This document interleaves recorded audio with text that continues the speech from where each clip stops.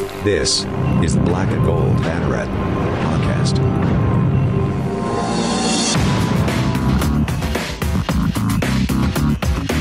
Now, here are your hosts, Jeff Sharon, Eric Lopez, and Brian Murphy.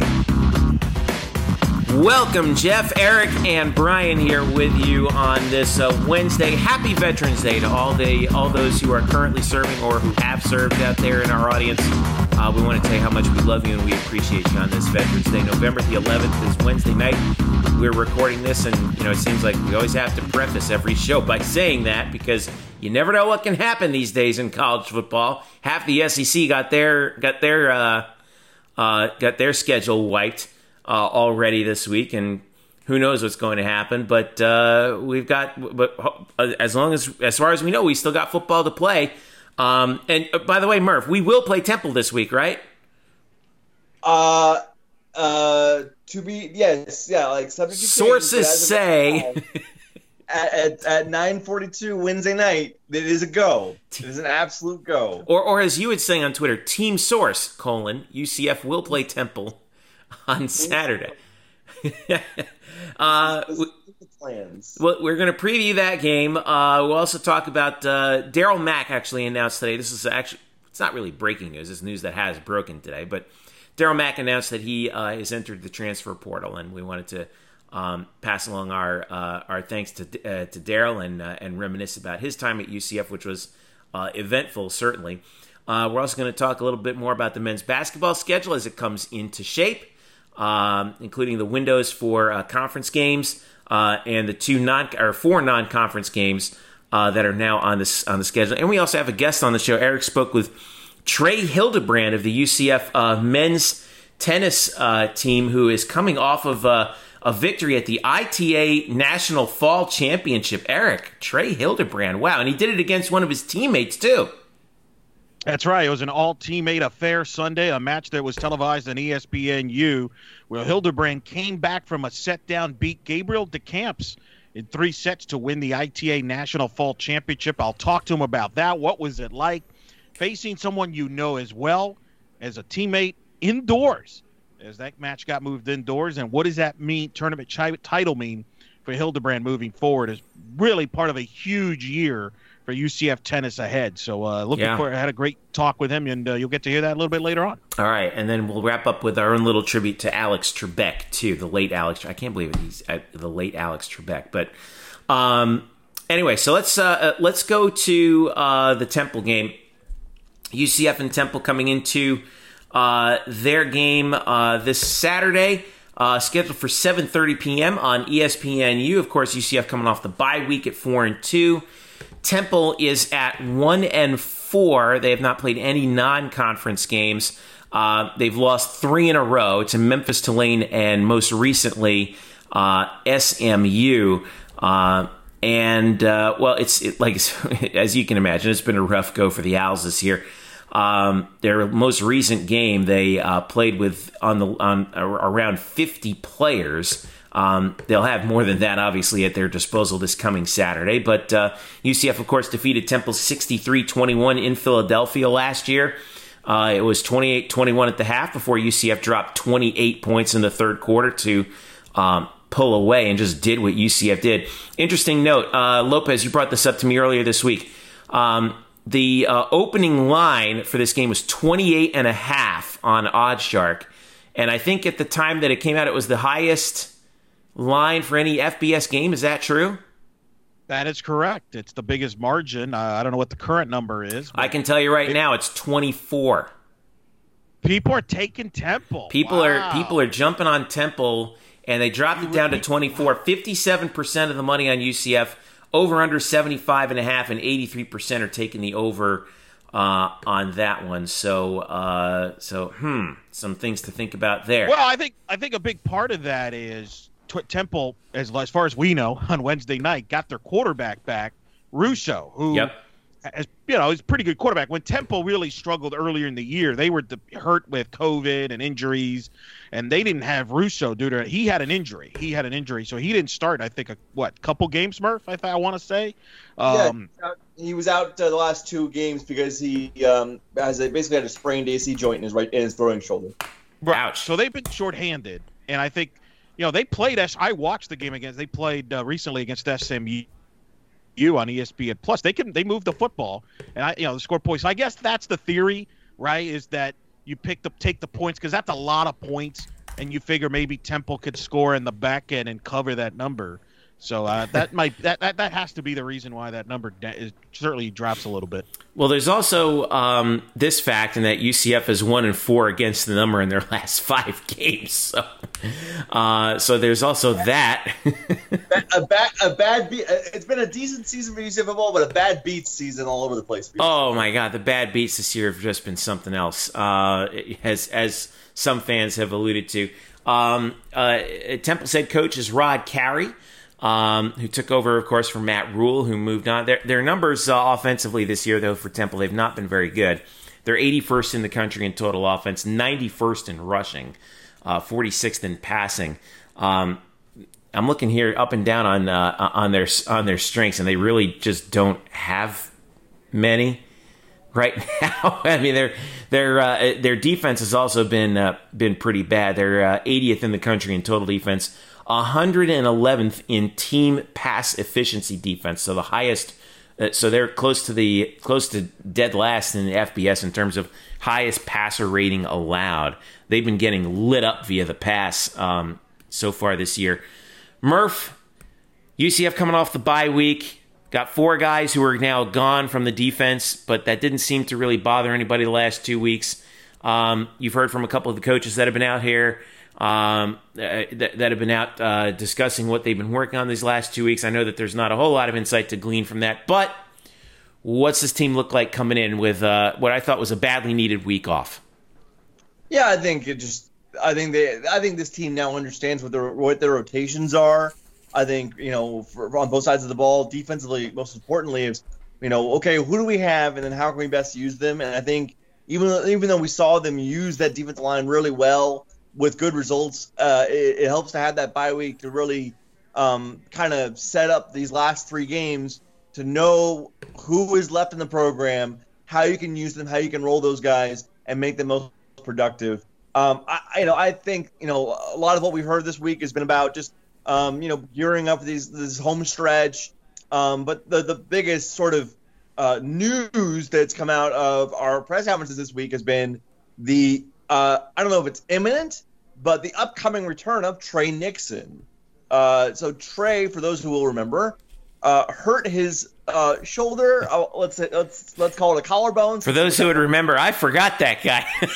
No, I really did. But it's been a while. He hurt his what we think was his collarbone, right?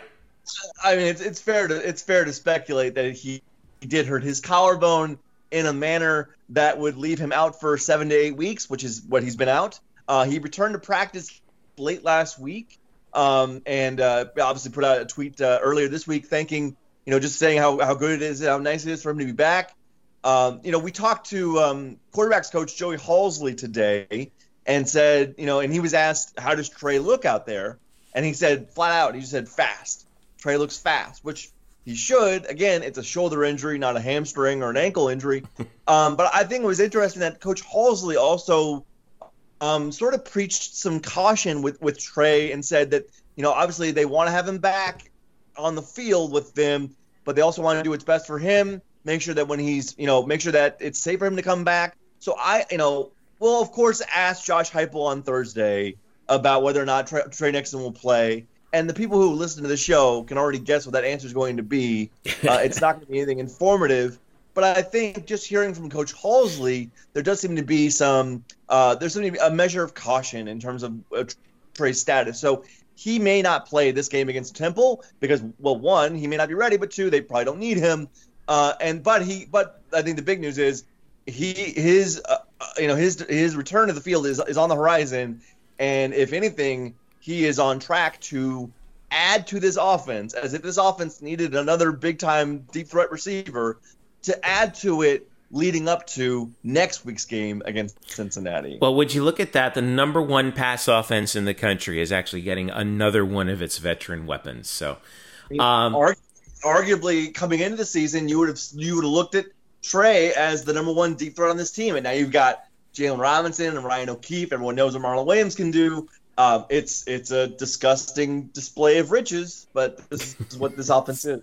Eric, I hate to go into this game being confident. Like I hate going into any game confident, but this seems like my point is I just kind of hope that UCF doesn't overlook this game, right? Is it possible that they could be overlooking this at all? A little bit, actually. I'll throw you the scenario. Cincinnati's playing Friday night against East Carolina, at least as of this recording, on Wednesday night. Because I don't know anymore what's getting played, doesn't get played until the game's kicked off. I'm not 100% sold of any game being played anymore. But Cincinnati's playing Friday night. You know UCF's going to be watching that game. You know players are going to be watching that game. And what happens is you're thinking ahead. Oh, hey, man, we could do that and that. Oh, yeah, we could take advantage of that. Next thing you know, you're playing Temple here, and you're in the second quarter, and you're sleepwalking. And it's a tighter game than it should be. So I think there's a percentage. The one thing I would counter with that is they are coming off a bye. So they should really be ready to roll and get back on the field. I think the key is you got to get off to a good start, get off to a big lead, and then get out of there. You don't want to, like you mentioned, don't overlook Temple. You don't want to get stuck in a situation where you're in a tricky game in the second half against Temple because Russo can put points up. I know those stats look bad, but Temple's had a lot of stuff go against them this year. But that doesn't mean, like I said, they look pretty decent against SMU at home on Saturday. And I think with Russo, they have they could move the football a little bit better than those stats suggest. However, if UCF is locked in, I think they should pull away. And I think that is important because you want to come out of this game pretty healthy as possible for the big game against Cincinnati the following week, especially since Cincinnati's going to have a head start on you because they're playing Friday. So yeah. I think it's important to lock in, take care of business, and then get your players out of there in late in the second half and focus on Cincinnati. So Russo this year is 68%, 9 touchdowns, 6 interceptions, and he's thrown for 863 yards. Temple's had 2 other guys play at quarterback so far this year, Trad Beatty and Rayal Mitchell. Top rusher for the Owls is Raymond Davis, 308 yards and a touchdown. No, it's not. Raymond opted out. Raymond is going to transfer. Oh, that's right. Okay. So people might remember Raymond Davis. He was one of the best players last year. Yeah, he was good last year. As a freshman, UCF did a pretty good job on him in that blowout win at Temple. But he was really the star of their offense last year, along with Russo and some other guys. Well, he decided about a week ago today. And as players actually have said, it was kind of a shocking move. They didn't know about it until he put it out on social media. Right. He's going to go into the portal. So he's not around.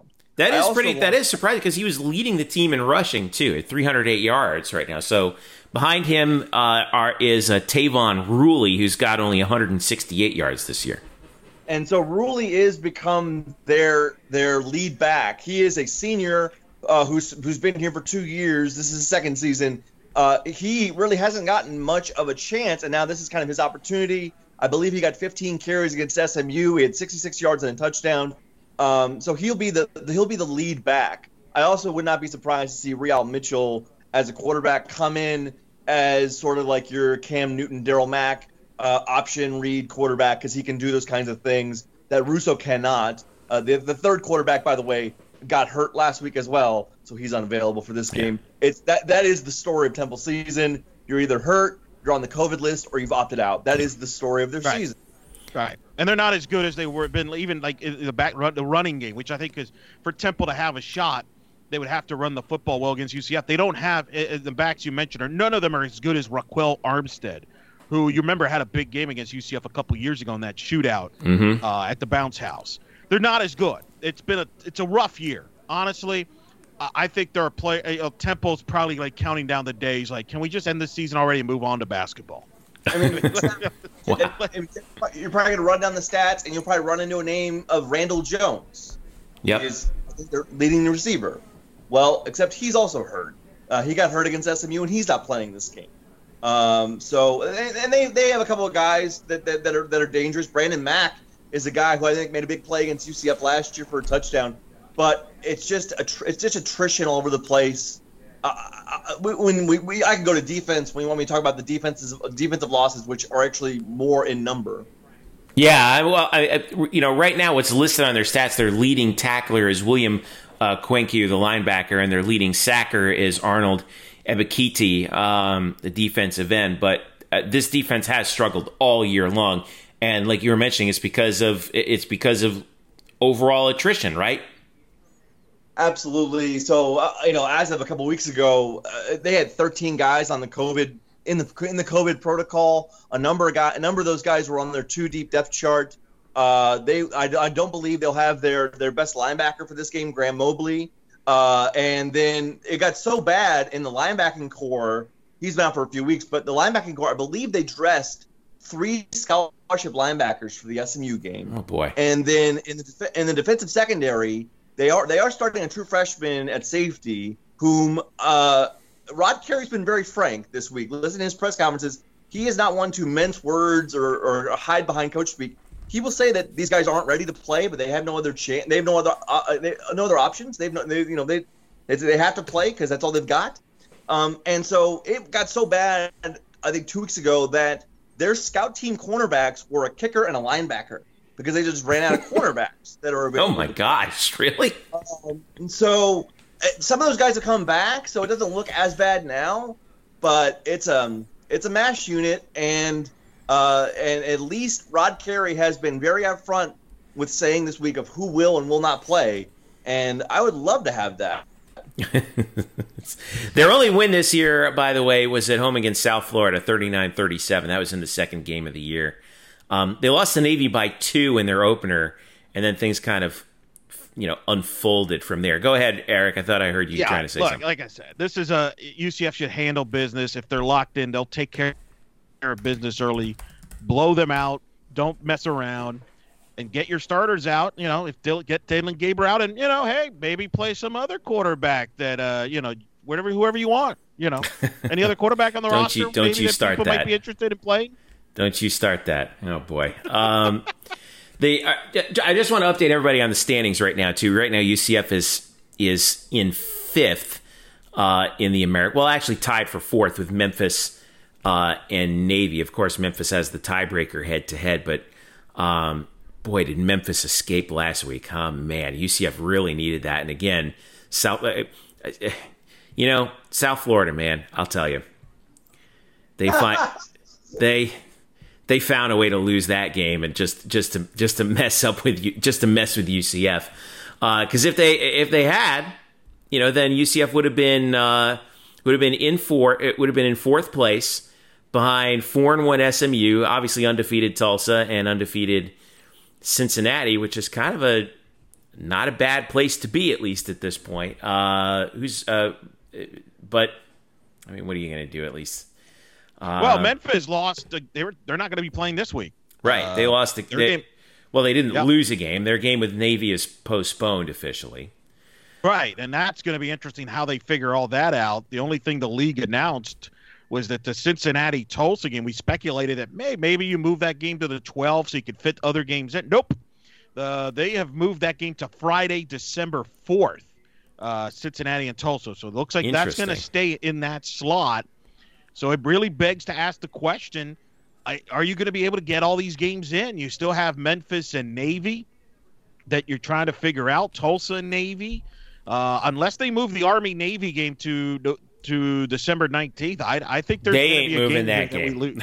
They are not moving that game. So I think the thing that's going to be interesting as we move forward here, if Tulsa and Cincinnati don't end up being the top 2 teams clearly with 0-1 losses, then this could come down to whatever the tiebreakers are, whether it be head-to-head, whether it's win percentage, whatever it is. That's what we could be headed for in this league to determine who will be playing in the conference championship game if Cincinnati and Tulsa don't take care of business and win out outside of their head-to-head meeting. Yeah. Well, in the meantime, Cincinnati does play ECU, like you said, on Friday. Tulane is home for Army on noon on Saturday. Houston is home for South Florida. That game's on ESPN2 at 3:30. And then Tulsa has SMU. That should be a good game, 7 o'clock on ESPN2. That's the game of the weekend. Yeah, that's going to be a huge game to watch. So, and obviously across Brian, from us. Follow it, Brian. I'll be watching that, following that while you're at the stadium. Yeah. While I'm hating my life at 11 o'clock during the third quarter of a 3.5 hour game. Gosh. Here comes media complaint guy. I keep warning you guys. Make sure you follow Murph at _Murphy. 7:30 p.m. kick on Saturday. The game will be on ESPN U. So, but hey, maybe we'll get a fourth quarter like we had the other day, or the other week, where run the last 8.5 minutes off the clock and. There we go. There you go. Let's show a little ball control UCF, huh? And I would love it. And by the way, if you tune in early enough, you will get to see a shuttle launch, hopefully, or a rocket launch, hopefully. That's right. It's shuttle launch. Gosh, you're such a throwback. I can't even believe you said shuttle launch on this one. You know who you're talking to here? Jeez. SpaceX is supposed to be launching a manned Dragon capsule at, was it 7:49? Correct. And for those of you who don't know, I mean, most of you probably know this, the 50-yard line winds up was exactly like it's the exact same latitude as Launch Complex 39A, which is where the SpaceX Dragon will originate from. So, and it just so happens that the viewpoint that we get from the press box, which is in the Roth Tower, looks out that way. So if you are basically on the UCF sideline, looking out over the edge of the stadium, you will get to see a rocket at around 7:50, 7:49, and it'll be plenty dark. It'll be plenty dark, right? So.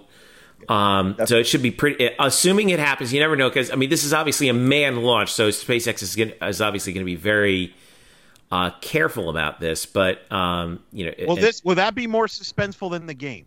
Yes. Okay. Eric, will ESPN2 show it? You think? Eric? No, they'll show. I don't know if they'll show it. They'll show the rocket going up. Just kind of showing you where it might happen. Like the director has to put a camera on that thing, right? As long as somebody lets him know. They'll probably come back from break and show it. You know? Hey, a few moments ago, this is what we saw here at the Bounce House. Yeah, But Eric, this is the type of game, and I don't want to do it because I did it last time. It didn't work. This type of game where I put the wheelchairs up for auction on this type of game. This one is just cut and dry. Real quick, because we will have post-game night shift following the game. Me and Andrew will be doing it. I don't know what time. Hopefully before midnight, but it'll be whatever it is. We will. Hopefully it'll start on Saturday. So Brian will not be joining us on this episode because it's really, really late. So unless something really big happens at the game, which probably is not what I want, Brian will not be joining us on this episode. We'll have him back for the Cincinnati game. But Murph. Yeah. The last time we did night shift from Houston, you had a bit of a mechanical issue. Are you good? Are you good for this Saturday? Or are you a game time decision? I have MacGyvered my wheelchair into semi-working order, and it's going to be a while for it to get actually fixed. So it's not great, but it's good enough. We're all working day by day, day to day. That's all we can ask for. That's what I've got right now in a wheelchair situation. Yeah. It's rough. So if you find Murph's wheelchair and he's like putting it up there, just don't take it. Nope, it's damaged goods at this point. We need to. Do we start the GoFundMe now, Brian? Is that? I need. Yeah, this is probably a GoFundMe situation. Oh boy. Yeah. Okay. In other news. In other football-related news, we got word. This is actually, not really breaking. It broke earlier today. Darryl Mack announced that he is in the transfer portal. This is something that we're not all that surprised by. In fact, I think given how the quarterback situation has worked out, it's not a general surprise. But will be leaving UCF. A guy who is known for coming in to replace Mackenzie Milton after the injury at South Florida. Of course, there was the ECU game earlier in the year when Mackenzie was a little banged up and he played well. And then Darryl Mack led UCF to the American Athletic Conference Championship with a record-breaking performance, 4 touchdown rushes in the second half of the 2018 American Athletic Conference Championship, and came so close to beating LSU in the bowl game. UCF lost by 1 score. A couple things go a little bit differently, and Darryl Mack would have been 2-0 on an undefeated team. But our thanks again as fans, right, to Darryl, who was a total team guy. Obviously, saw the starting job kind of slip through his fingers after he had suffered an ankle injury in the preseason last year, which enabled Dillon Gabriel to eventually slide into the starting role. Of course, Brandon Wimbush got the start in the opener, and then Gabriel took over from there. But Murph, I'll start with you. What's going to be your lasting impression of Darryl Mack?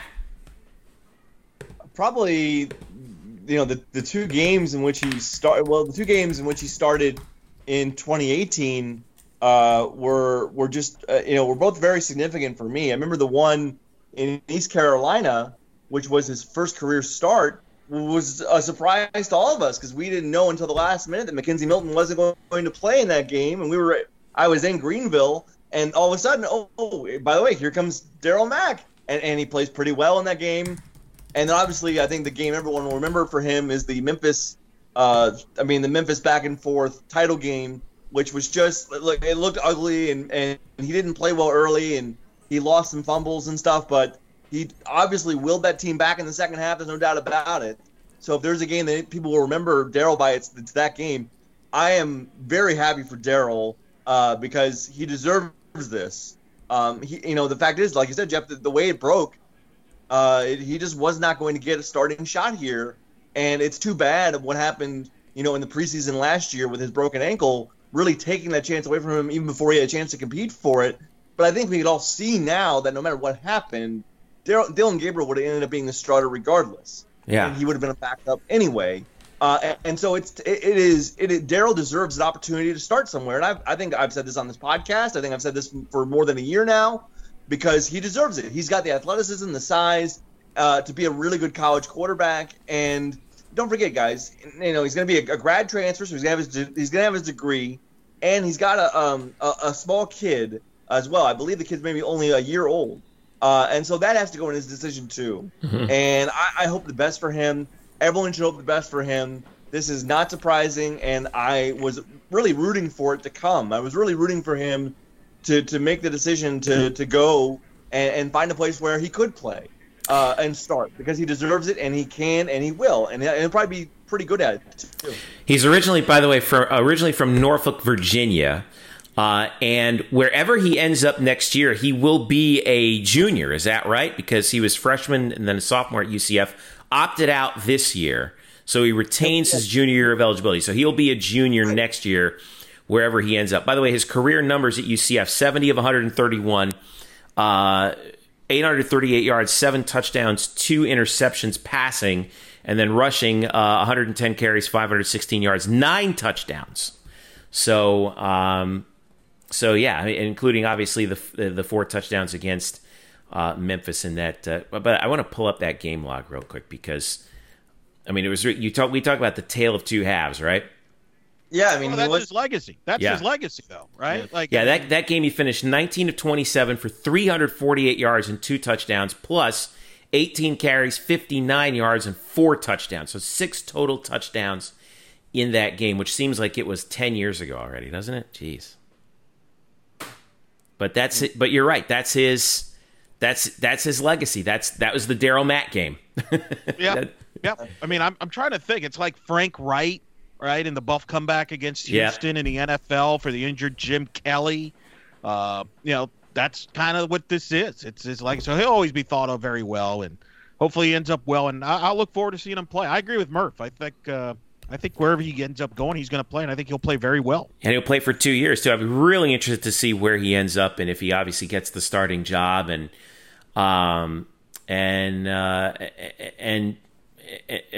to see what he can do with an offense that's entirely his. I think that would be a lot of fun. So we're thankful for Daryl for his contributions to UCF, and we're sad to see him go. But on the other hand, if that's what's best for him, that's what he's got to do. So we're thankful for the memories that he brought us here the whole time. All right, let's take a quick break. When we get back, we'll talk basketball schedule. We'll talk a little men's tennis with Trey Hildebrand from UCF Men's Tennis, champion of the ITA Fall Nationals. That happened this past week, and a little tribute to Alex Trebek when we return. This is the Black and Gold Banneret Podcast. Welcome back. Jeff, Eric, and Brian with you here on the Black and Gold Banneret Podcast, where you can follow us on Twitter, UCF_Banneret, Facebook.com/Black and Gold Banneret, and of course, blackandgoldbanneret.com. We are SB Nation's home for UCF sports. Men's basketball is what we're going to start this segment off with, and the non-conference schedule is locked in, ladies and gentlemen. UCF starts with a pair of home games. By the way, big-time opponents on UCF's schedule to start in the non-conference slate. Starting with Saturday, November 28th. That's the Saturday after Thanksgiving. UCF is home for Oklahoma. That's the season opener. It's also the day after the Black Friday game, so get back from Tampa. That's right. So, by the way, the following Monday, November 30th, 2 days later, UCF faces Bruce Pearl and the Auburn Tigers at home. Then the Knights have, almost a week off. Sunday, December 6th, they travel to Ann Arbor to play Michigan at the Chrysler Center. And then almost 2 weeks off before they travel to Tallahassee to play Florida State on Saturday, December the 19th. Now, intermittent to that is the Americans' schedule as far as the windows for conference play. Now, the American has not released the conference schedule for neither men's nor women's basketball as of this moment. Now, when are they planning on announcing it?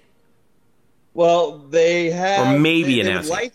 They would like to get it done this week, but I think the more likely scenario is that it'll be released early next week. Okay.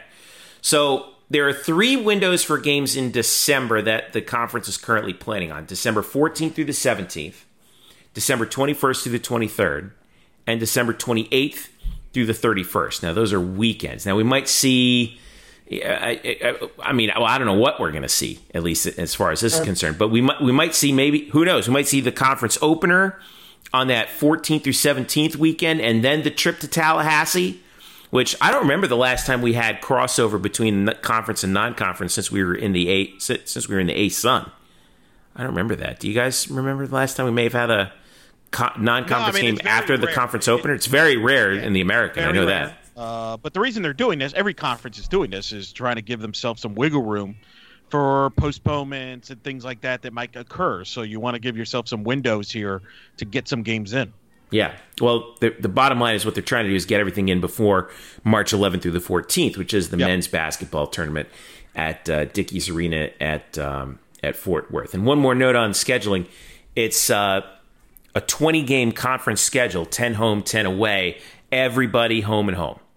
So that should be a lot of fun. It's the most difficult, greatest UCF men's basketball schedule of all time, and that's not paraphrasing it. I mean, you look at the matchups non-conference with Oklahoma and Auburn at home. You can make an argument that's the best home slate non-conference ever. Big 12, SEC, Big 10, ACC. Boom. And then Michigan and Florida State are ranked in the top 25 in the AP polls that came out earlier this week. I think they're both going to be contenders in their respective conference championships. It's unbelievable. And, Brian and I were talking about the schedule, and I think it's a great – Brian brought it up, and I'll let you kind of expand on this, Murph. On the one hand, it's like, man, that's a tough slate. There's no easy games, but in a unique situation like this season's going to be, where you're going to, you're trying to get as many games in, you want to play quality games for the net ranking systems, because I don't think the win-loss records is going to be as big of a factor as far as getting into the tournament like in past years. I think because a lot of teams aren't going to be able to play your typical non-conference games where you're trying to, get 3-4 extra wins. Teams that can go 13-11, let's say, as long as their net is good and they have quality wins, is probably going to get into the tournament this year, where maybe in past years they don't. Yeah, like UCF doesn't have a New Jersey Institute of Technology on their schedule this year. Which, by the way, makes me upset. I just want to state that for the record. That's why I brought it up. Thank you. They don't have a College of Charleston on their roster on their schedule this year. And yeah, you would like a couple of easy W's to fatten up your win-loss record, but when we're all playing a modified number of games, it's really more about who did you beat. And so UCF has kind of stacked their own deck with these power conference teams. Two of them are ranked. Another one in Oklahoma is kind of, I think, on the verge of being ranked or could be ranked. So it's a challenging 4-game non-conference slate, but one I think this program was aiming for, because in this kind of season you really need to rack up quality wins, because there's just not enough space in your schedule to get just the easy ones. And I will add here that teams are allowed this year to play up to 27 games. So if you add in the 10 home, 10 away conference games for each, that's 20. And then we have 4 here, that's 24. So UCF would have space to add in 3 more games, non-conference games, if they so choose to. I've heard it's anything's possible, but this is how it's set right now. I assume that they would rather leave those dates open for rescheduling more than having to schedule a quad 4 team from some low bar conference. So what you're saying is still no hope for the Highlanders of the New Jersey Institute of Technology. Is that what you're saying? Okay. Very sorry. All right. Well. No, but unless it's a Power 5 major program that calls Johnny and says, "Hey, can we get a game in?" And by the way, we have more details on that Auburn slate. That's a home and home now. So it's going to be here at UCF this year and then at Auburn next year. So you look at UCF's future schedule. Michigan is scheduled to come here next year. You go to Auburn next year. You're starting to see Coach Dawkins' philosophy. This is not a one-year thing. He likes to have, I think, a mix of a marquee home games and is willing to go on the road. And you look at it, he's had home and homes with Alabama, Missouri, now Auburn, Oklahoma, Michigan. I mean, he's not ducking people, and I think that's exciting from a program standpoint. And it's awesome. It's exciting. It's very exciting, and I think if they can get a split of those 4 games or win 3 out of 4, that's a heck of a start going into league play and get yourself into the tournament. But the beauty is, even if you lose any of those games, it's not going to hurt you in the net. Whereas if you do play New Jersey of Institute of Technology, you can win by 30, and you're still going to drop in the net. So. Which is unfortunate, but so we await that conference schedule. That's what we just gotta wait and see on right now. So stick around on blackandgoldbanneret.com when that comes down. You'll definitely have it. And a quick salute to the women's, because it was announced. UCF women's basketball announced their home opener is going to be Thanksgiving Eve. They're going to host Virginia. Hello. So I mean, with Coach Aben Dawkins, the bar has been raised from a scheduling standpoint that we probably haven't seen before in this program's history in both men and the women, to the point where, yes, in the past, these programs would play marquee games usually on the road or in a tournament, but now you're starting to see teams willing to come here, which is phenomenal. Yeah. Shows not just respect to the program, but also the coaching staffs too. Yes. I think that's what they really does. Go ahead, Murph. I'm sorry. One more. No, you're fine. One more note I'll throw in here, because it was mentioned in the release when UCF men's basketball published their non-con schedule, that it's been agreed upon, or at least allowed, that the Addition Financial Arena, where they host the home games for men's and women's basketball, will have 25% capacity for fans this season. Remember, we talked even last week about will they or won't they have fans? Well, they will. They'll have a quarter stadium full worth of fans. That's about 2,300 to 2,500. 2,500, because it's a 10,000 seat arena. It's not really, though. It's like 9,400. So it's a moving number. It's around 2,400. Okay. So anyway, Jeffrey. But yeah, I mean, I think it's good. Obviously, for those kind of games, Oklahoma and Auburn, you would definitely see more fans than 2,500 in the arena for that, but at least someone will be there to see it and root for the UCF Knights. Well, here's what I know about... Masks are required, by the way. Yeah, masks are required. Here's what I know about capacities. So the old arena, which is now the venue, supposedly sat 5,100. I was there for UCF's game against Troy, which was the record in that building at the time, which was... And this place was jam-packed. I think that was in 2003. Yeah. And this place... literally... jam-packed. There were people standing all around, and the total attendance was listed as 4,700. I thought it was over 5,100 because I was just kind of looking around. Like, everywhere where you could stand, somebody was standing, plus all of the seats were completely jam-packed. But as far as, like, what's the actual attendance of Addition Financial Arena? Let's go with what they say, 10,000. Because 2,500, that's easy math to actually work on. So that's our schedule update, at least for right now, with men's and women's basketball. All right, let's switch over to men's tennis. By the way, it's nice to talk about not football. I mean, not that I don't like talking about football, but it's nice to talk about the Olympic sports, really, that we have for the first time, really, and it's men's tennis getting some love this week. Earlier this week, the ITA National Fall Championship, which was held at a tournament which was held at the USTA National Tennis Campus in Lake Nona. It was an all UCF final, and it was televised on ESPNU. Now, this is an individual event, not a team event. But the final on the men's side was Trey Hildebrand of UCF against his teammate Gabriel DeCamps. And after DeCamps won the first set 6-4, Hildebrand kind of hit the afterburners and won the last two sets 6-1, 6-1 to take the tournament championship on ESPNU on national television. So five, by the way, it was five UCF players who participated in this tournament, along with Mikhail Sokolovsky, Quinn Snyder, and Vasil Kiselyov. But these two guys made it to the final. And it was Trey Hildebrand who got the victory in 3, and afterwards spoke with our very own Eric Lopez. Elo, what was that like?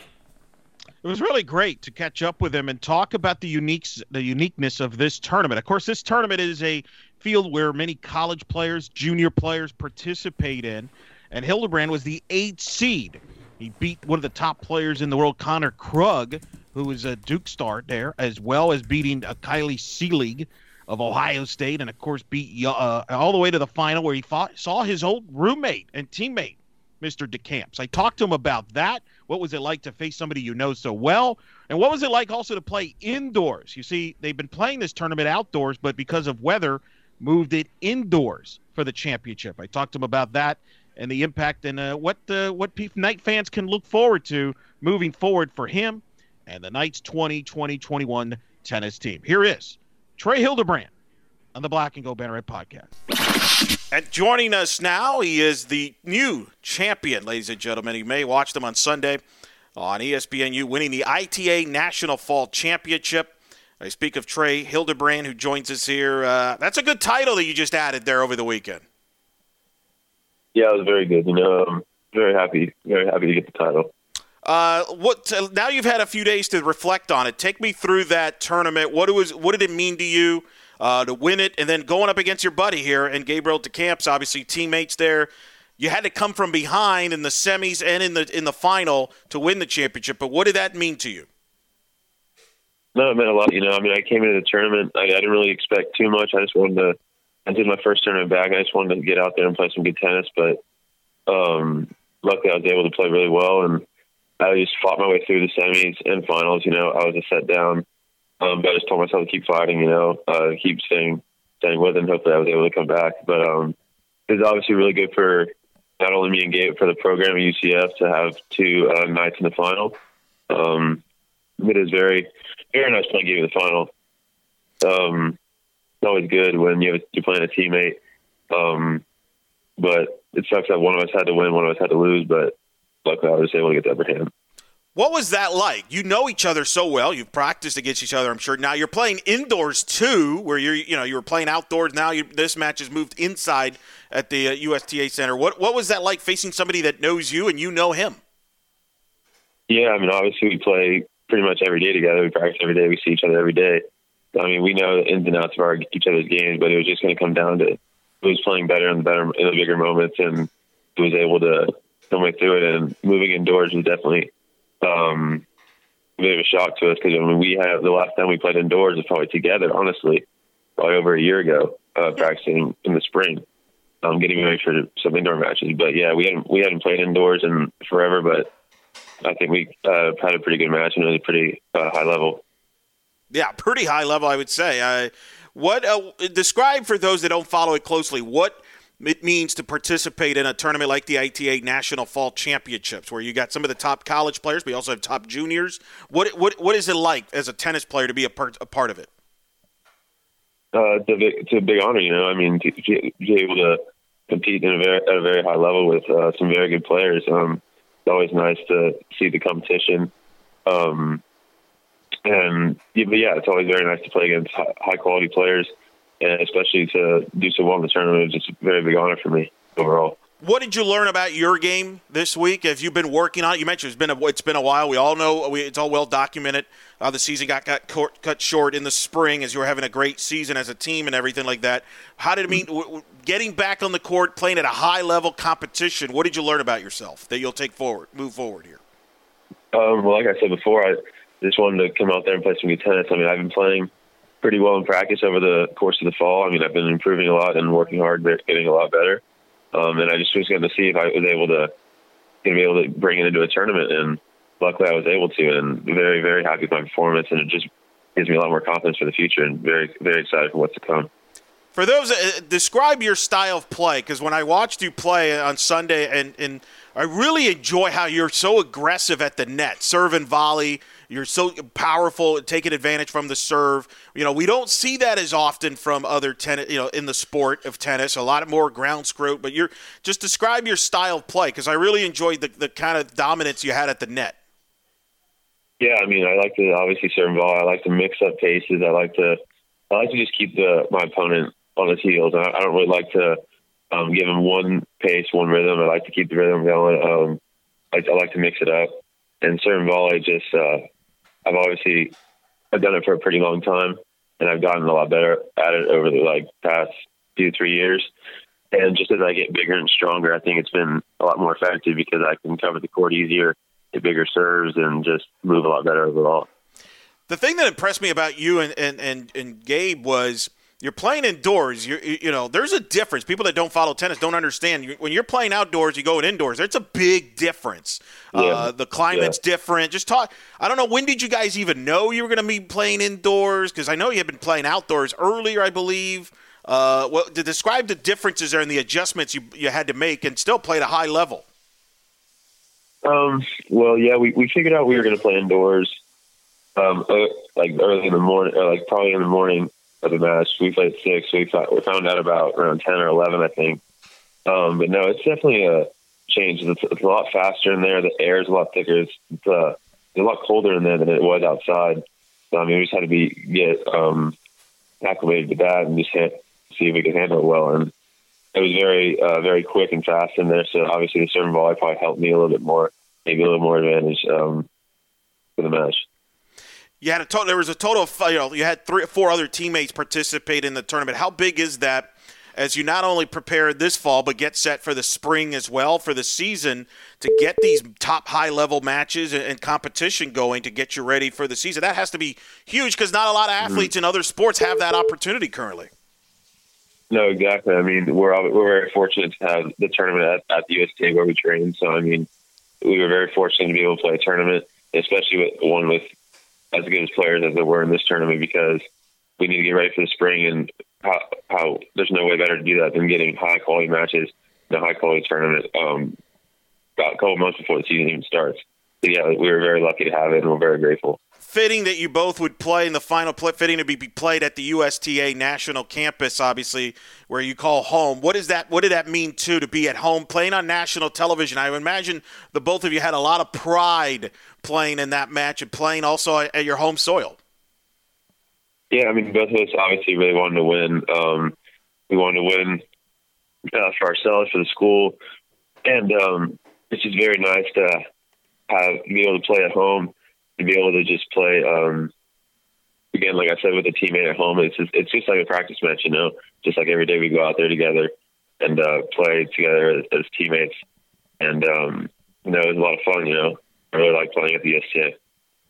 What did it mean, too, to win a championship singles? You've played both singles and doubles as you have to in college game. You've been a tremendous player in doubles, been in the NCAA championships as a doubles player, All-American double players. Describe the difference playing in doubles and then adjusting and then playing singles from a mindset standpoint and having that success here in both ends.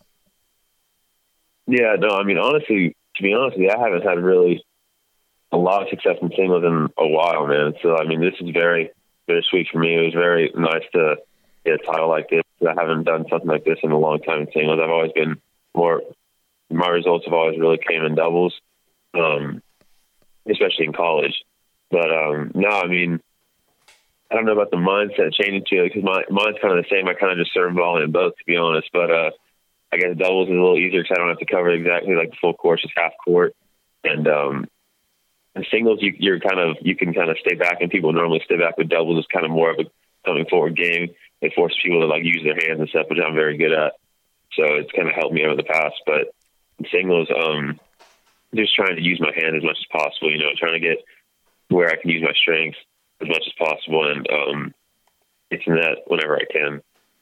You mentioned, how big of a confidence boost is this for you singles, especially in the college level here now moving forward the rest of your career? Just a sophomore moving forward, you've had the success doubles, not as much in the singles. As you mentioned, this is going to be a big confidence booster for you, though, moving forward, that, hey, playing at the highest level, winning this championship.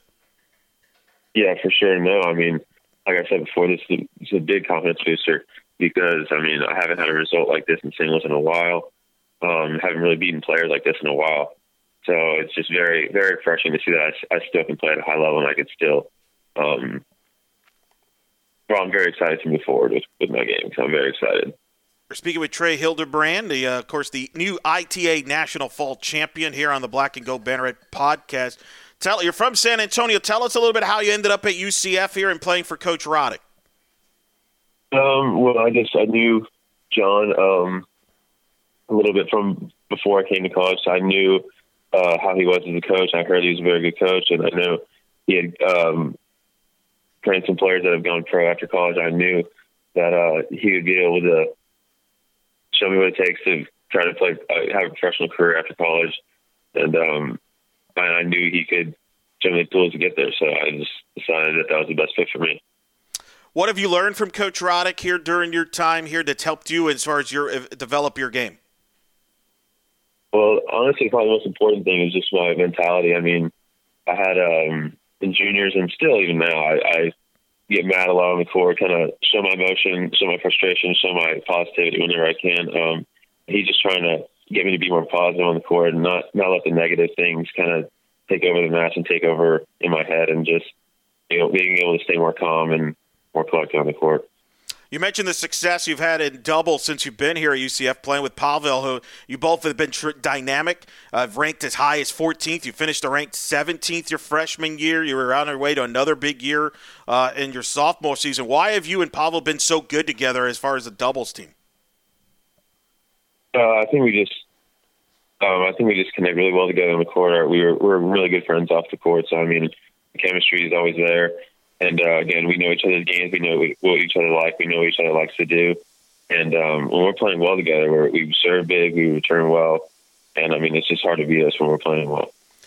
Talk about your team, UCF team here. This is a young roster, still a lot of talent, but you're all making history every time you're playing. It's setting the bar even higher for the program than it's ever been since Coach Roddick's arrived. I mean, DeCamps has had a great run. I mean, talk about the roster and the team you have. You're going to be back because you're going to be a loaded team and still a lot with still a lot of youth, which is scary.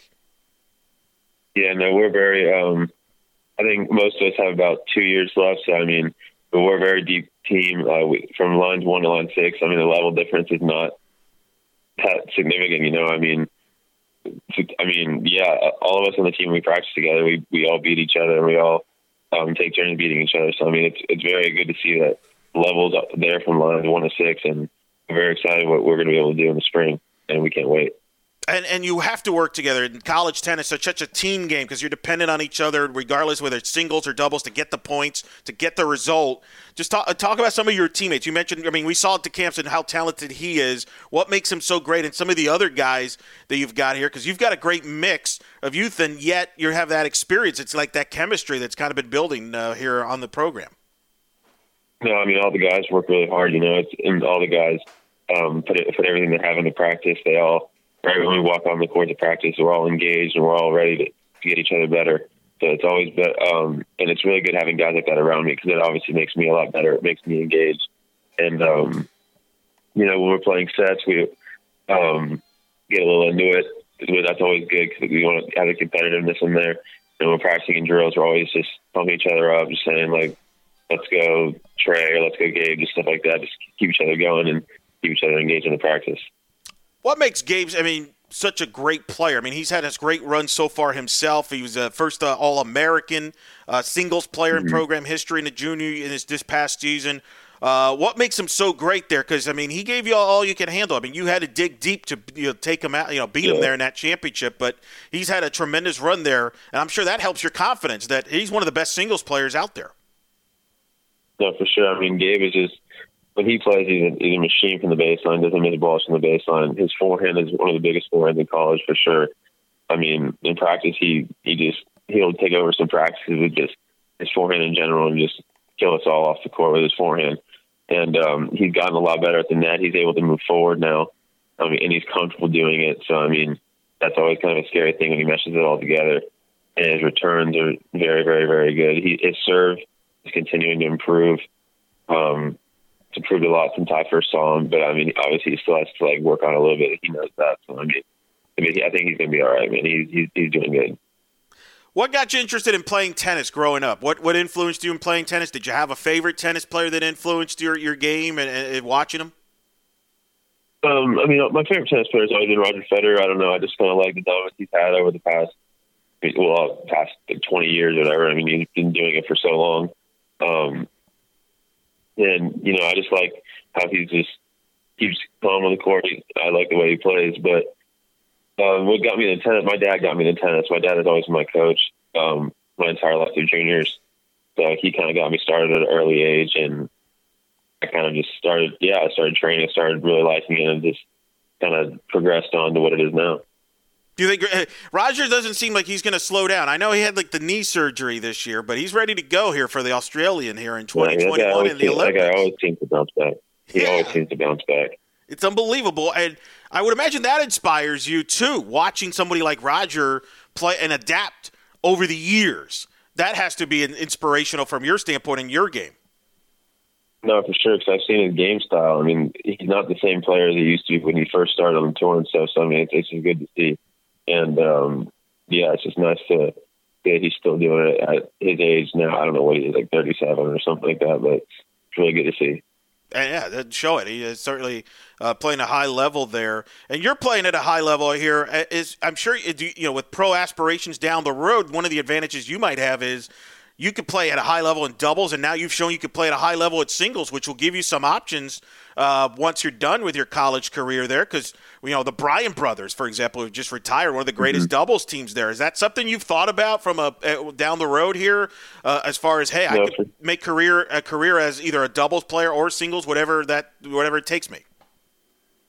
Yeah, for sure. No, I've always kind of my plan throughout college, and I've always said I'm going to go pro in doubles and see what I can do. In doubles, I think I could play at a very high level on the doubles tour, and I mean, if I did that, that would be amazing for me. I mean, that'd be amazing for me.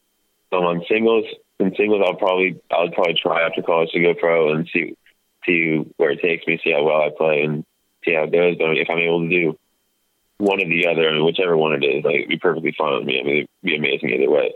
And if both, that's just even better. You know, I mean, if it's both, it's both. If it's just one or the other, it's just one or the other.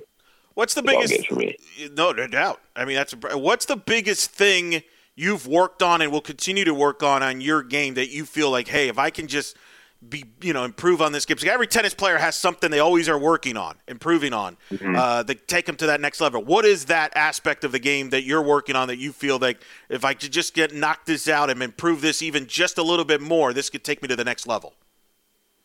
Well, definitely no secret. That's my forehand. My forehand has been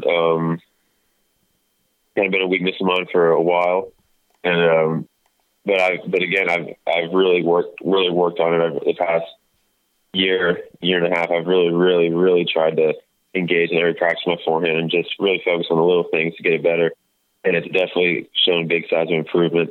And I was able to do it in the tournament as well. I was able to hit it in the tournament very well in the tournament, luckily. And hopefully it just keeps improving over time, you know, and maybe I'll be able to call it a strength one day, you know. Yeah, no, it's pretty strength. I want to go back to that semifinal match because you're down a set and you're literally a game away from being knocked out, and you're able to pull that out. I got to imagine that's a match that's something you're gonna remember for a while, and it's gonna really help you down the road. Take me through that moment in that semis against Young, where you're down a set and you're down a game here, and you know that you got to pull it out here, or you're going to be out here. And you able to not only you pulled it out, but then you won the third set and moved on, and we know the rest is history. Take me through that moment because that was a defining moment. Well, you know, I mean, I told myself that the conditions were really tough out there. It was really windy, you know, so it was kind of tough to hit winners. So I told myself I just wasn't going to miss balls that game. I was going to put every ball in play. If the guy hit 4 winners to win the game, he hit 4 winners to win the game. I mean, there's not much I could do when he does that. But, yeah, I mean, I just told myself I just wanted to put balls and play that game, and if he beats me, he beats me. Yeah, I mean, that's kind of all that went through my head, really. I just was going to fight. I was obviously going to run down every ball and compete for every ball and just put every ball on the court. So now you win this championship. Take me now through, from your standpoint individually first, the rest of the fall as you get prepared for the spring and everything like that, the kind of the keys there, what you work on moving forward as you get set here for the spring season and beyond as we get to the college season here and compete for the conference championship and get back to the NCAAs, both as a team and as individuals. Yeah, I mean, my mentality, and I'm sure the team's mentality doesn't really change, man. I mean, I think we've been doing really, really well as a group and as individuals and as a group. In practice and engaging in practice, like I said, and my mentality is not going to change. I'm going to work my ass off every day in practice. And I'm going to try to keep improving my game because I know there are areas I need to improve. Even though I won the tournament, there are areas I need to improve.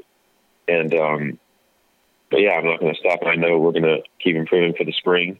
And we're all really, really excited and hungry for that spring, and we want to win a conference championship this year. And I imagine like some unfinished business, right? Like there's that taste, you know, the season got cut short. You understood why it was. Yeah. But there's that, you know, man, there's that more appreciation to get the opportunity. You know, not that you didn't have it before, but as a group, you have that appreciation just to be back on the court. And at the same time, some unfinished business because you were headed for a monster year before it got cut short. Yeah. And I think you guys want to kind of continue that and kind of go deep into the postseason and accomplish all your goals you all have internally. Yeah, no, for sure. I mean, I think when we ended the season, I don't know, I could be wrong, but I think we were on about like an 8-match winning streak or something like that. But I mean, we were playing well as a team. We were all competing every match. We were making stupid mistakes like we were the year before. You know, we were going to be good that year. Or last year. We were on ways to becoming like a top 15 team. I think so we were around 20. I think when COVID happened and everything stopped. But, no, we were really excited for a conference championship, and we thought we were going to get last year, but sadly it had to be cut short. It was cut short, but, you know, I think it gets you all ready to go, hopefully in the spring here. Was that weird, by the way, being indoors? Because when you've played during the college season over there at the USTA Center, you're playing in front of a good crowds there. And I don't think people realize that. I've been out, you know, but people out there, good atmosphere, get some crowds. Here, it's kind of controlled. There's nobody there for the obvious reasons. Was that an adjustment, not having people around? I mean, to be honest, not really. Actually, the whole tournament, nobody was really around. So by the time it came to the final, we were kind of used to it. I mean, it was just different kind of having the cameras around, the mics around, and like all the lines people, but I mean, I was able to adjust fine and play well, so I'm happy with it.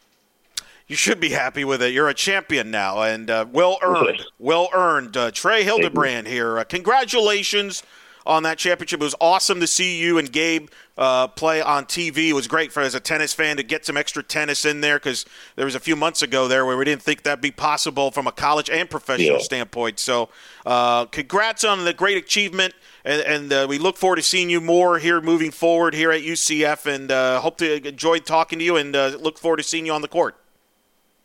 No, for sure, man. Thank you for having me, all right? I really appreciate it. And that's Trey Hildebrand joining us there, the sophomore out of San Antonio, joining us there. It was great to talk to him, and what a big moment for him. And he even talked about it, guys. You know, he's an All-American doubles player. He's accomplished that so far in his young UCF career with Pavel, as we talked about, the great tandem. But really, singles, he hadn't really accomplished as much in the singles. So this is a big boost for him. And you know, that serve and volley that you know, for those that watched it, very similar to his idol Roger Federer on the grass courts of Wimbledon. You may have seen. You saw it there with Hildebrand, who was one of the big-time recruits that John Roddick has brought here to this program. And that's the versatility of this program, is they're going to be able to really put out dominant performances in singles and doubles. And for Hildebrand, he's just a sophomore. I think the future's bright. And you look at this tennis team, as we talked about in the interview, guys, they bring everybody back, basically. There's no seniors on the roster.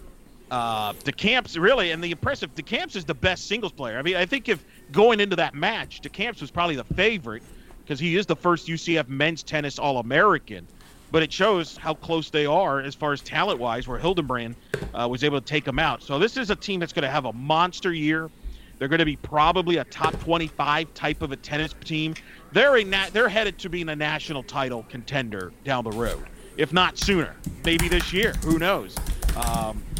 Ton of talent. Quinn Snyder, the true freshman, is a 5-star recruit that came in. He was part of this tournament. I mean, John Roddick has got it rolling now with the men's tennis program, and it's pretty cool, man, to see him showcased on the ESPNU there. That's always good exposure. Yeah.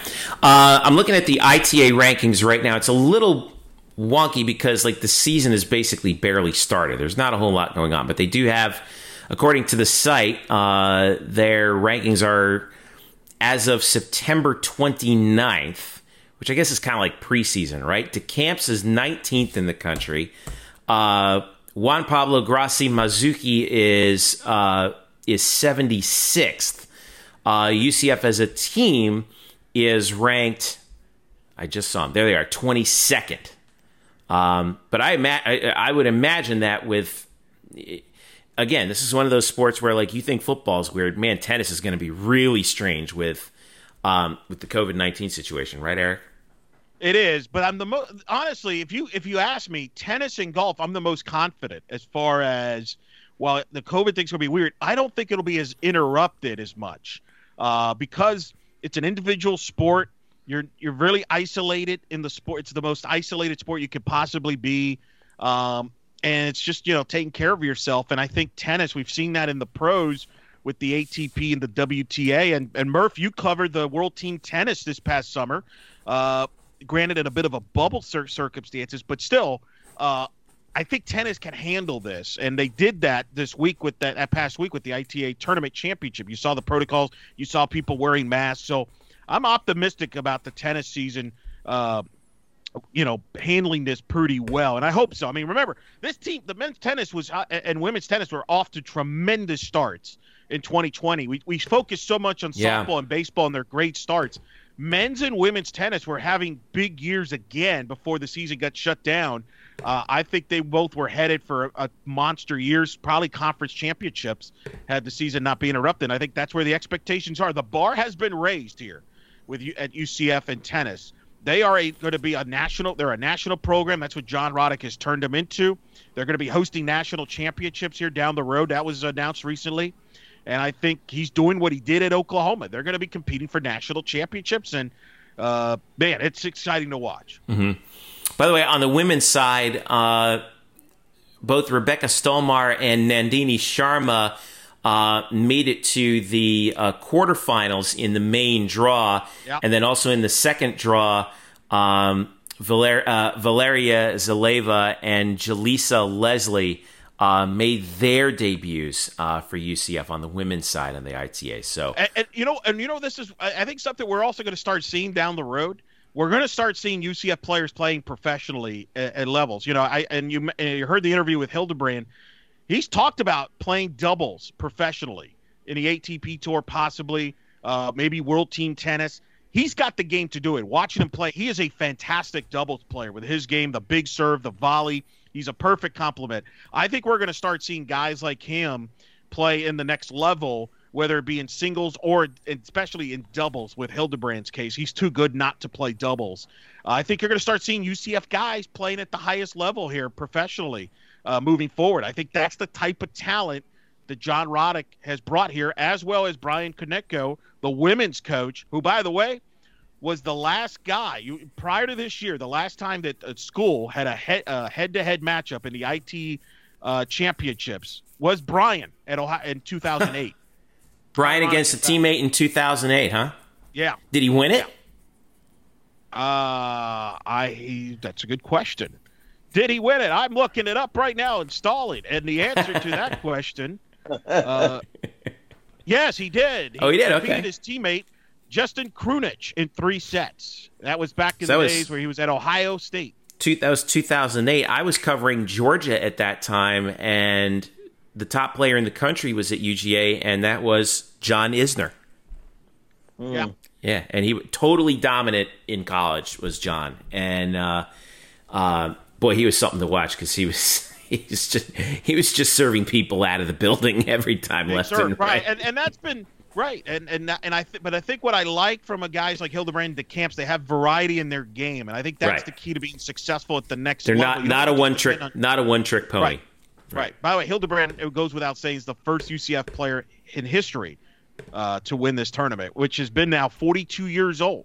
And like I said, it's not just college players. A lot of times they have junior players and things like that, and they go on to have successful tennis careers moving forward. So this is a big honor. Cool. All right. So congrats to Trey on that, and hopefully we'll see what the schedule looks like for men's tennis and women's tennis coming up as we approach the spring. It's going to be fluid, as it normally is. So, but when you're in Florida and you can come to the USTA National Campus, hey, why not?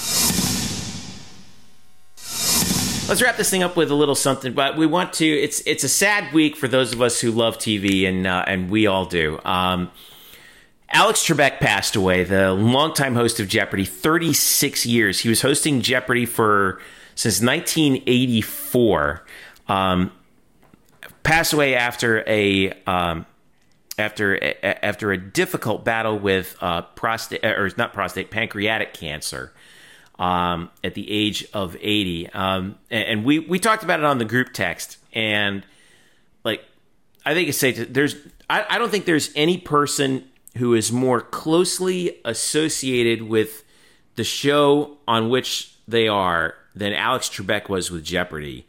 And Jeopardy was a television institution. It's been on TV for as long as most of us have been alive. And Alex is gone, and it's just going to be hard to believe. So I thought a lot about how can we pay tribute to Alex Trebek in our own UCF way. Obviously, there have been some UCF graduates who've been on Jeopardy before, but my question would be obviously we've had Jeopardy. It's had some spin-offs, including Sports Jeopardy with Dan Patrick, right? I loved Rock and Roll Jeopardy when that was on VH1. You remember that? Sorta, yeah. VH1. The host of that one was the guy who does Survivor. Jeff Probst? Yes, Jeff Probst. He was the host of that. That was really good. But so let me ask you this. I want to ask both of you guys. Let's say the producers of Jeopardy decided, for some strange reason, that they were going to pick the new host of Jeopardy from only people who are associated with UCF. If that were the case, who do you think they would pick? Now, I have my pick, but I want one of you guys to go first. Yeah, I'm over. See, but I need to know your pick because I'm gonna probably steal it. But besides that, okay. I'm overthinking this. I'm thinking really too hard about this. So why don't surprise? You want me to lay it on you, Eric? Do you have one? I'd rather you. I'm with Murph. I'd rather you All go right. first before I get a boulder. I'm gonna go. I'm gonna go with our man Stat Pat Hernan. In the butt. Don't laugh. Don't you dare laugh at Pat because listen. I love it. First of all, everyone loves Pat. He's the kindest gentleman you could possibly find. He is super smart. He's an educator. He is on top of it. He in terms of knowledge and stats. He amazed me how back when he was doing back when Bright House Sports Network was doing high school football, he actually basically came up with game notes for both teams that were like pages thick from high schools, which I couldn't even believe. Just super knowledgeable and also just a calming presence to talk to. You just know he's smart about everything. Pat would be my guy. He would be my guy to take over on Jeopardy. All right. What about you guys? Yeah, that's pretty good. Cause I agree. And so I'm thinking I thought all the way through okay, you need someone who is intellectual, but also kind of calming and personable. Yes, Yeah. but also has has wit and has an ability to be comedic unexpectedly, almost, right? So yeah, it's really hard for me because I'm thinking of people like Eric DeSalvo would be good, but I think Eric's too energetic, and that's not a knock against Eric DeSalvo, but that's just kind of who he is. Johnny Dawkins seems right to me. He's extremely smart. He's well composed, and being around him enough, he's pretty witty for a guy who doesn't really fly off the handle. He's really kind of witty, but very serene and calm, and but obviously he's extremely smart. I don't know. I'm sure I'll think of a better answer in about 12 hours. So why does Eric go next? Go ahead, Eric. That's pretty good on Dawkins. That's pretty good, actually. That's not a bad one. That's a pretty good one. I'm shocked, Jeffrey. I like the Hernan thing, but I'm going with a guy I thought you were going to go with, Todd Dagenais. I'm going Todd Dagenais. I know that the guy is bright. I enjoy listening to him to talk. I think he's smart, and I think he's entertaining, and I think he would entertain. Now, yeah, I know, Murph, you might say he's a little bit too hyped, but I think I can deal with that. Look, no one's going to be Alex Trebek, so I think it's not fair to try to find the next Alex Trebek. You got to find the next person. I would like to see Todd host it in that scenario. That would be one that I would pick. I mean, heck, we could even use the name, who is Dagenais. I would, or Brian. How about his assistant, Brian, who's a great defensive mind. I don't know if he would, be as personality-wise, he would handle the hosting duties like Todd would. I think Todd would be a great host. So I would go with him. What do you get? But as far as a coach or player is concerned, alumni. If you're including staff, I would say I'm going John Heisler, man. Come on. The guy's John Heisler, okay. Yeah, John Heisler's an author, great, well-spoken. Down, to your point, Murph, you want a little low-key? John Heisler. I would pick him if we go staff. I would also add, that's a good pick. John Heisler, for those of you who don't know, John Heisler is at the head of the communications department for UCF Athletics. But yeah, he's very literally wrote the book on Notre Dame football. Yeah, I mean, as knowledgeable of a mind of Notre Dame football as you'll find, but a commanding presence, but very soft spoken. I like that a lot. I should also add, if I continue to push for Eric DeSalvo, and I don't know why I forgot about this when I first mentioned his name, he has experience in the role because Eric and his brother Matt. They for a couple of years they were the host of a trivia competition every Tuesday at the World of Beer on Lake Eola, and I would know because I went there every Tuesday with a friend of mine, and we ran it. We were great, but that's me bragging about myself. I didn't know that. Eric has hosted a trivia competition, pop culture, music, movies, TV. It did for about 2 years, up until about 2018. But he has experience. Man, how did I miss that? Wow, really? That's not bad. I feel that's like pretty good. Salvo would feel like DeSalvo would be a good like Price is Right host. Just kind of. He's got that bubbly. Yeah. DeSalvo would be very good on Wheel of Fortune as a replacement for Pat Sajak, because it's like, he already knows the answer, but he's kind of like facilitating things, right? He's organizing things. See, now I was thinking Dan Forcella could be the host of the Wheel of Fortune, and then have Megan Herboth as the Vanna White there, where the letters. So I think you've got a combo there. They've already worked together, kind of like Pat Sajak and Vanna White, because that's a combo. You have to have a combo here. You can't do isolated. I think you have to have that team chemistry, and I feel like they can make that work from Wheel of Fortune. People may not know who those are, so people should know that we're just now naming communications people that we talk to. Yeah, we're just naming the people who we know at UCF in the communications department who we communicate with the most, and that's. How about? I mean, I'll give you another one. I think for Price or Right. I don't know why I'm going away from Jeopardy. Jeopardy's a harder show. I like my. That's why I asked the question. It was like I like Heisler there. I'll give you another name. I think for the Price is Right is like a Kenny Landis. Kenny Landis, who by the way helped us hook up with the Trey Hillebrand interview. Thank you, Kenny. He would be a nice host, I think, for the Price is Right. I don't know why I'm trying to get rid of Drew Carey. What about listen, let's not retire Drew on that. What about current or former student athletes? Oh wait, I'm trying to compose myself. Okay. I can't believe that we started. All right, so I'll give you one. I loved talking to Richie Grant when I talked to him last year. I found him to be super engaging. We know he's a smart dude, and I was like, Richie Grant to me would be great in one of those kinds of roles. I think he would be super fantastic. Hold on. I mean, yes, good choice. I like Richie, so I don't want to make it sound like I'm downgrading that because that's pretty good. But hello, Michael Donnell, that's the guy. He needs to host a show, period. Okay, it could be anything. O'Donnell, I feel like MOD could totally host a reality show and just be all over the place. Like he would be great as like as Jeff Probst, or he would be better than Ryan Seacrest, obviously. He would be great. He would be excellent hosting a reality, because I think isn't he like pretty big in some of the reality? I know he's big into Star Wars, obviously, but I don't know.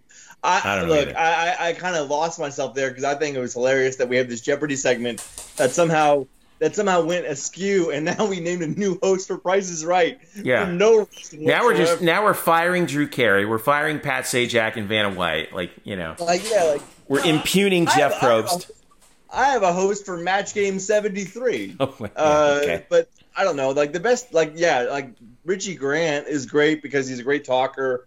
There are other great talkers like Otis Anderson's a great talker. Mackenzie Milton should be up there too. But you're also looking for. But I don't know, if you want to follow in the Trebek line, you need like that sort of like surprising. You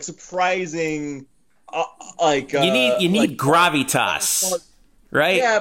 Like caught off guard. You need like a caught off guard wit. Like those guys are actually too funny to be the host of Jeopardy. I'll give you an athlete standpoint. BJ Taylor, especially in the topic of movies. Like Murph, I'm shocked. The next time you ever talk to BJ Taylor, you talk to movies. He's talked to Mark Daniels on the radio about movies. He reviews movies. I'm shocked you two have never spoken about movies. BJ's a movie nut, and he knows his knowledge there. He'd be another one that could host. I didn't know that. I didn't know that. I did not know that about BJ either. Wow.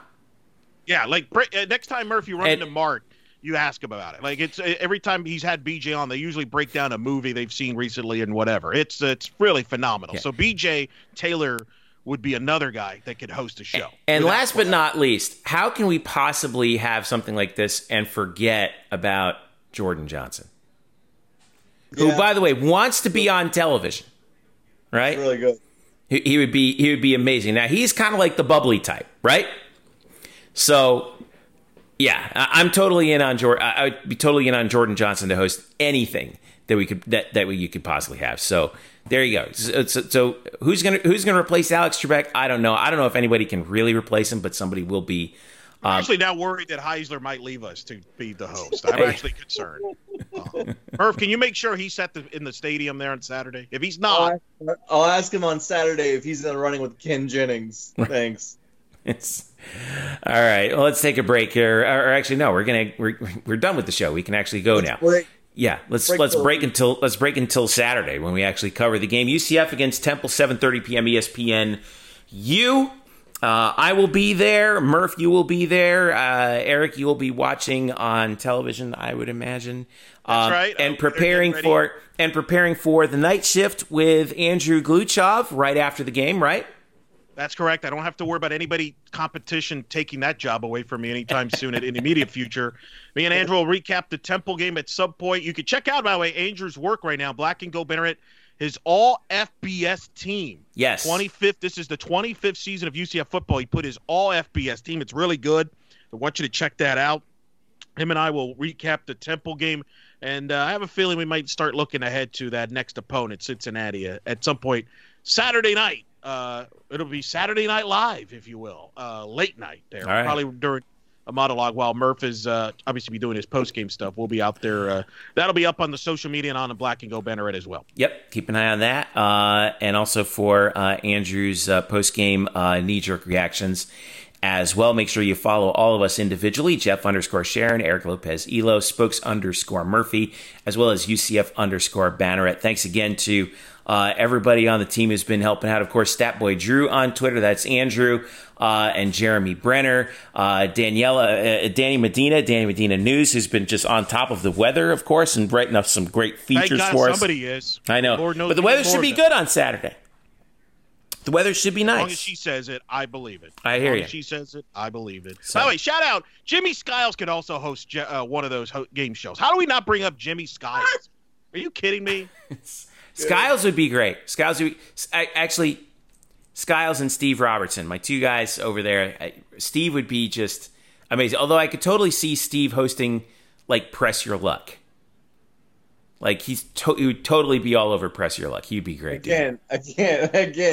We're going to different game shows now. I know. We're now, yeah. But yeah, shout out to those guys as well. So DeSalvo could host Who Wants to Be a Millionaire. That would be another show. Facebook.com. I'm trying to pull this thing back onto the rails, guys. Come on.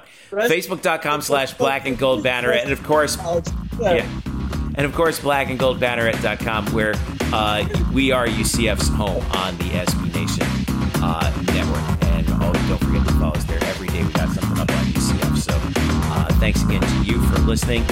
For Eric and Brian, I'm Jeff. Thanks once again. This has been the Black and Gold Banneret podcast. We will catch you Saturday night for UCF and Temple. See you then.